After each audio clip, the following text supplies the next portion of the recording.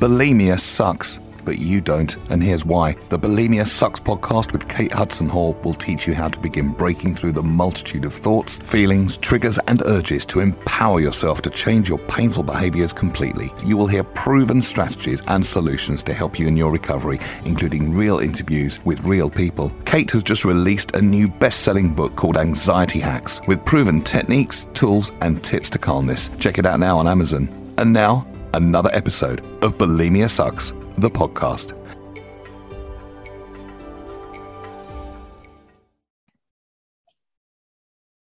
Hello and welcome to Bulimia Sucks. I'm your host, Kate Hudson Hall, and thank you for listening. Now, this is a platform for people to share relatable, uplifting, and inspiring conversations based on bulimia, anorexia, and every other eating disorder. And episodes include personal stories of where they are now and their difficult journeys and their steps taken into recovery. But then we also talk to professionals who work with people with an eating disorder. My audiobook, Bulimia Sucks, is now live on Audible, Amazon, and iTunes. And if you would be interested and would like a free copy of this, then please email me at katehudsonhall@gmail.com and I can send you the code so then you can download it for free. And the other exciting thing that I've been doing is making coloring books, which are out now on Amazon. And I have made a coloring book for people with bulimia, anorexia, and binge eating. And then also one for anxiety relief. So it's really exciting. I've loved it. And it's been very therapeutic for me to make, which is excellent.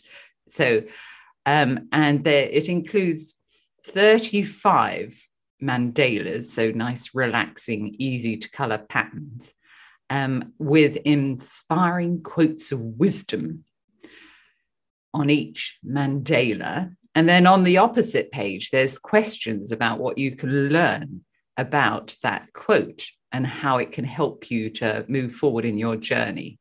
So if you'll be interested and would like to have a look at those, if you type my name into Amazon, they'll come up. Now, our guest today, which is fantastic, I'm very excited, is Joni Seeto. Now, she's a therapist who specializes in helping women overcome binge eating and end their lifelong struggle with food and weight. Her unique weightless method helps women make peace with food, reclaim their worth, and feel confident in their own skin again. With qualifications in rapid transformational therapy, eating psychology, and 10 plus years of corporate leadership and development experience, Joni combines hypnotherapy, coaching, and high-performance customer success methods. Oh, really like that.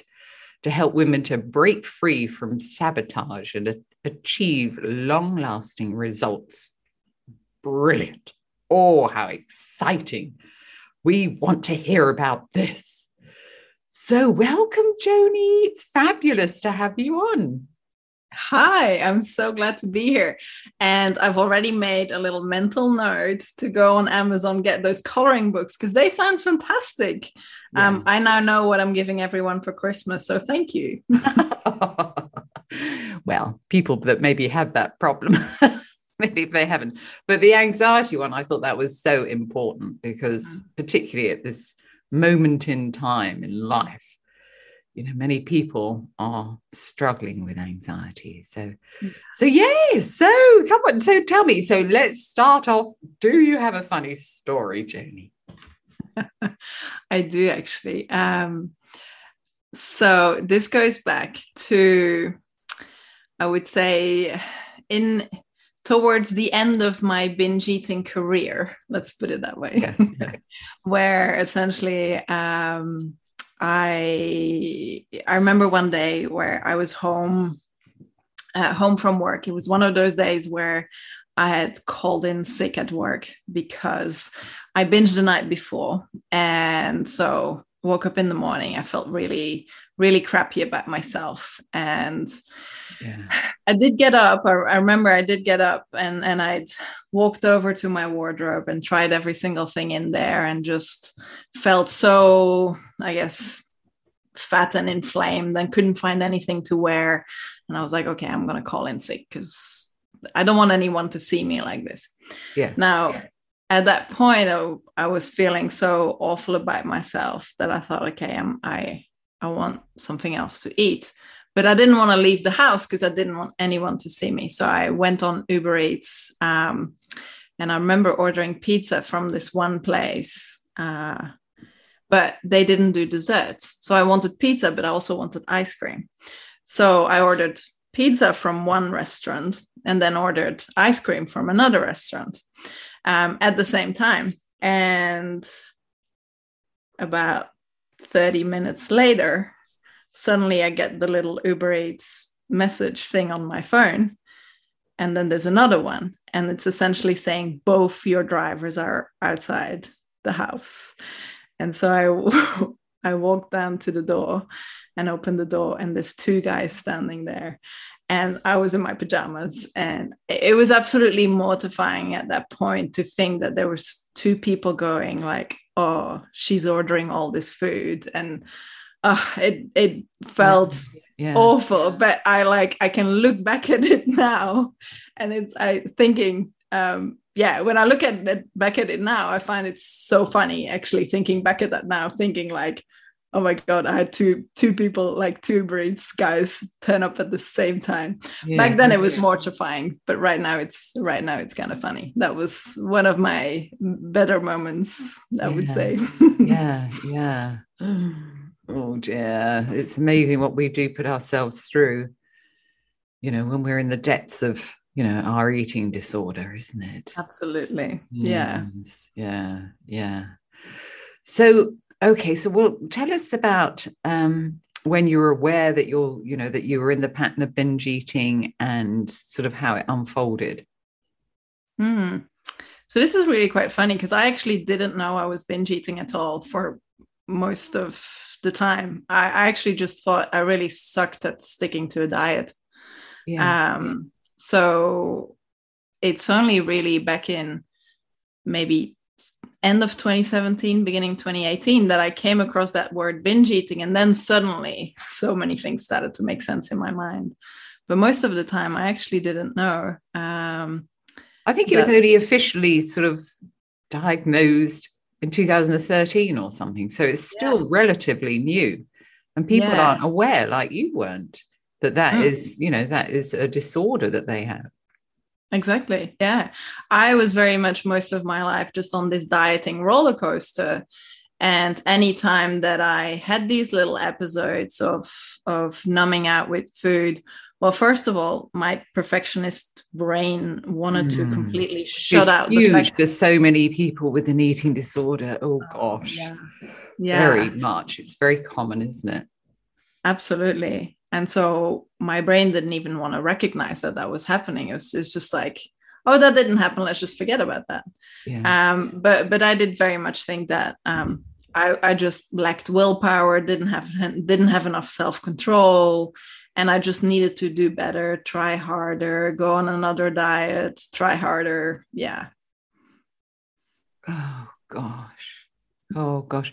And then once you sort of realized that this was binge eating, and so what changed then? So I think it was kind of back in 2017 where at that point I had been on this dieting roller coaster for 20 years. So 20 years of doing the same thing, of being in that cycle of not feeling good about myself. So hence thinking, oh, I need to go on a diet in order to lose weight. But then having moments during the day or even getting overwhelmed at work and really feeling crappy about myself and then turning to food in order to temporarily feel better. Yes. Which then, of course, made me feel worse about myself. And it was just this whole cycle. And having done that enough times and having pretty much explored all the diets and all the quick fixes and all the milkshakes and the slim fast and, all the things. They by just that don't point. work. And You need to address the bigger picture and all of those reasons why you're reaching out for food when you're not hungry. Exactly. And so there came a point where I was like, hang on a minute. None of this is working. And I keep doing the same thing over and over again. There has to be something else to this. And then I think it just kind of dropped into my mind suddenly of like, oh, maybe this is emotional. And I feel like that's when the tide shifted, where I was like, maybe this is emotional. Yeah. Oh, okay. So it was that recognition that actually this is to do with my feelings and my emotions. Yeah. I think even at that point, it wasn't even that yet. It was just like, maybe I have some emotional block somewhere, which is causing me to hang on to all of this weight. Yeah. Like that was the initial thing. But it was, I guess, it was great because it led me down that path of starting to explore this. And the first thing I actually ended up doing at the time is I came across EFT at that point. Oh, we love EFT, the tapping therapy. Tapping. Yeah. It's tapping on a routine of points while thinking about any negative feeling. And you can reduce that feeling down. It's fantastic. They call it, it's like acupuncture, but without the needles. Yeah, that's right. Yeah. And I went to see this practitioner and booked in with her for six sessions or something like that. And I went in and we didn't talk about my weight. And I was like, what's going on here? She doesn't know what she's doing. We need to talk about my weight. That's obviously the problem. But she didn't. And we talked about my mom and my dad and all of these other things. And that's when it started to sink in, like, oh, hang on. Maybe weight isn't the issue. Maybe food isn't the issue. Maybe it goes deeper than that. Yeah. Yeah. Yeah. Wow. So did you, with regards to the EFT, the tapping, so did you progress with that? I actually didn't, but it was the first thing that led me to the next thing, and then the next thing, and then the next thing. Yeah. And it's so good to be able to work with those unconscious, conscious feelings that you have and thoughts that you have. And if anybody's interested in my book, Bulimia Sucks, I have a whole chapter on EFT and how to do it and what to tap on. And because it's so powerful. Yeah, absolutely. And I mean, just because it didn't end up being my preferred kind of modality, but that's the thing on this journey, is you have to find what works for you, right? And so sometimes you just have to try lots of different things and then figure out which one works for you, which one you can integrate in your lifestyle on a daily basis, and what feels good to you. So it's amazing that there's so many things out there. Yeah, because I like to teach it to most of my clients, and some of them really run with it and it really resonates with them, and then some they don't feel very comfortable doing it, and that's fine. But some people have benefited so much from it. Anyway, so then where did you take yourself after that? So that was essentially, after that, maybe a few months after that, was when I pretty much got to my version of rock bottom, where, and I think we sometimes need that on our journeys, even though we're starting to go in the sort of, the right direction, but sometimes we just need that rock bottom moment, because it's only when the pain of being in your current situation gets worse than the pain of changing that we really sometimes only start to change. So for me, the way that looked like is my first business. So at the time I was running a health food store, because I thought that if I surround myself with healthy food, then I will be healthy. That was the thinking at the time. A lot of my life decisions back then were all motivated by what will it do to my weight. So I had started a health food business, but 18 months later, I was essentially a very stressed out business owner surrounded by food all the time, every single day. Yes. So it really accelerated the binge eating, and I was binging on a daily basis. because of the stress. My relationship was on its last legs. My health was really suffering as a result of all of this. And it just kind of all came together at the same point. But I ended up closing the business, and suddenly, actually, for the first time in my life, I had no next plan.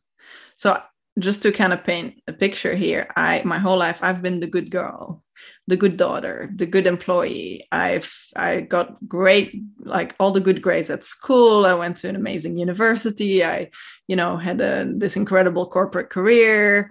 Then I was going to be an amazing business owner. It was like all planned out. I always had the next step. And suddenly, literally everything went away, and I didn't have that next plan. But that was the best thing that ever happened, because for the first time in my life, I actually had to pause and ask myself, what do I want to do?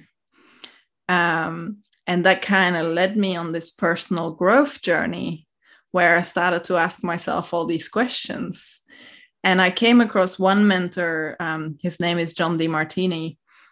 He's got a very special place in my heart. And he actually kind of explained that sometimes food is a symptom, and it shows us that there's something not quite aligned in our lives. And I was like, hang on a minute, that's interesting. And I started running with that idea. And that's what really started to, first of all, help me realize that, oh, there's something going on here. Oh, I'm doing this thing called binge eating. But secondly, it's not because I'm a failure and I'm not good enough and I got like at dieting. It's because there's other stuff going on, and it's mental and it's emotional and maybe even spiritual. Yeah. And that then led me down that path. Yeah. And it's interesting that how we remember specific things that people say to us. It's that power of suggestion that we choose or choose not to pick up and run with. Yeah. Wow. So then how did you take it forward? How did you reach out for the help, and what did you do? What help did you have? So I actually did it mostly all by myself through, I guess, that's not completely true. As in, I had certain mentors and different mentors and different people that I learned a lot from. But I feel like my healing journey was very much self-driven, where I just followed the breadcrumbs. Like I would come across this one book, which then led me to the next one, which then led me to this weekend away doing that thing, which then led me to the next thing. And I just kind of followed those breadcrumbs. And what books do you remember that really helped you? Can you remember? One that really stood out to me was In the Realm of Hungry Ghosts by Gabor Mate. Okay. And that is the book that helped me realize I had actually had experienced childhood trauma. And I had no idea that I had. Because I actually, in my mind, had a very happy childhood. Materially, I had everything that I needed. And my parents were very loving. They loved having me. But it helped me realize that I perhaps had never been given the tools, like pretty much none of us have, to deal and cope with my emotions in a healthy way. And I had learned to turn to food. I had learned to turn to all kinds of ways of oral soothing, nail biting. I sucked my thumb until 12 years old. He actually talked about that in the book as kind of a symptom of a child who was emotionally deprived.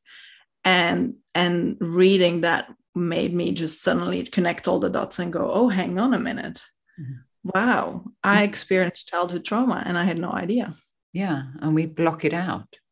Because I was abused when I was 9. I was abused, a few times throughout my life, but the first time was when I was 9. And I just buried it away, and I didn't actually talk about it until I was in my early 30s. Yeah, it doesn't surprise me. You know, and hence one of the reasons why I had bulimia for 15 years. So, it's just amazing how it can cause certain behaviors that we don't even realize are all connected. Yeah, but there's actually even two types of trauma. There's the obvious ones, like obvious abuse, whether it's sexual or physical, or that is,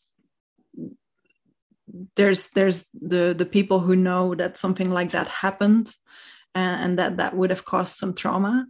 But there's also the kind of trauma where it's like we know we're loved, like we intellectually know we're loved, or we have a relatively happy family situation, but at some level maybe we don't feel unconditionally loved, where and I think that was more my situation. Where, so what does that mean though for listeners? Unconditional love? Yeah, so it's when maybe you only get praised when you get high grades. And if you don't get the highest grade, then maybe you don't get praised. Or it's when you do something and you think you're doing it really well, but then you get some criticism and like it wasn't good enough. Yeah. Or trauma actually sometimes comes from just the fact that you're having an emotional moment and there's not an adult there to validate that emotion and help you process it. And so hence you're alone with those big feelings, not knowing what to do with them. And so hence those feelings can't pass through the body. And so hence we learn to turn to things like nail biting or thumb sucking or food, which for kids is really, because at that point we don't have alcohol yet, we don't have, it's really just toys and TV and food. And so very often women who struggle with emotional eating or binge eating or have been doing that for their whole life, it's because they never learned in childhood how to be with their emotions. Yes. And we're not, even nowadays, we're not taught how to express ourselves, and then it comes out in all sorts of negative ways when you're an adult, isn't it? As in alcohol, drugs, or huge anger, or anxiety.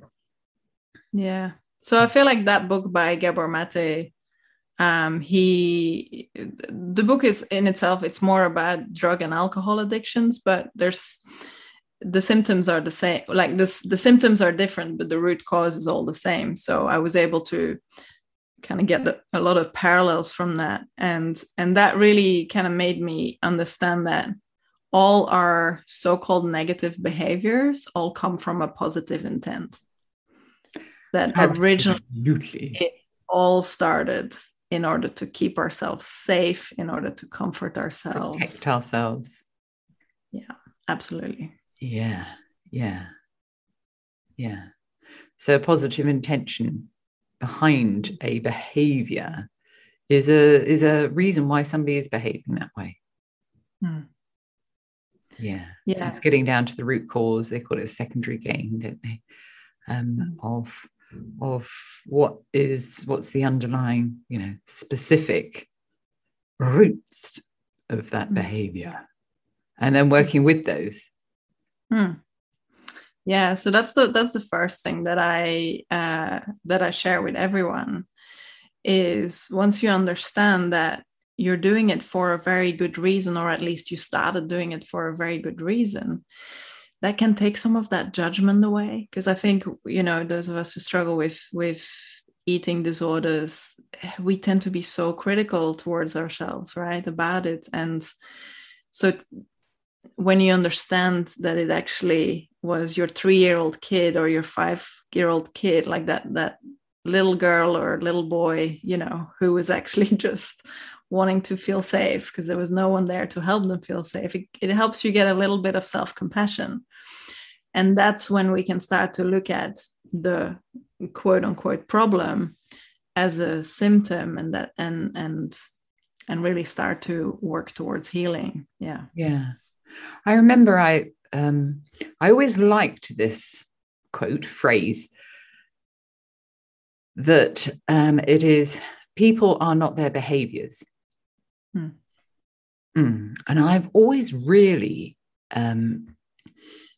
thought that was very powerful, because people can reach out for alcohol, become alcoholics, and cause all sorts of waves in the family and difficulties.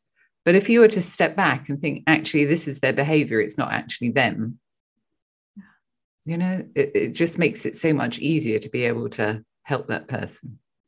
Absolutely. And there's so much stigma in our society, right? Where it's like, even with alcohol addiction, you can't control yourself, or but the same with binge eating. There's so much shame. That's why we do it behind closed doors. That's why no one knows about it. No one in my family, I had been with my partner, now husband, 4 years at that point. He had no idea that this was happening. But because there's so much judgment and stigma, we almost see people who struggle with that as like lesser human beings, or when you start seeing them as really traumatized children, suddenly that shifts perspective. Yes. Like a lot. Yeah. So you kind of did a lot of reading, and you had your mentors. Was there anything else that helped you on your pathway to recovery? Yeah. So originally I started first, I guess, working on the mindset piece a lot. So shifting my perspective and specifically learning to shift my negative self-talk. And how did you do that?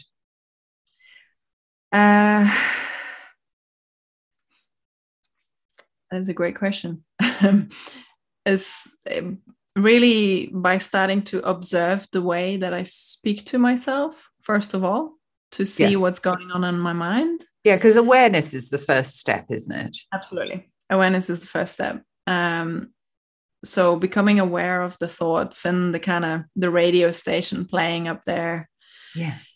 And then kind of stepping in that observer role, right? Of observing the thoughts. And then each time, like in the beginning, you're just able to start observing them. You can't do anything with it yet. But then after a while, as you start to get more familiar, then sometimes I could catch one of those negative thoughts and go, no, I'm not going to think that. Bulimia sucks, but you don't. Kate has just released a new best-selling book called Anxiety Hacks, with proven techniques, tools, and tips to calmness. Check it out now on Amazon.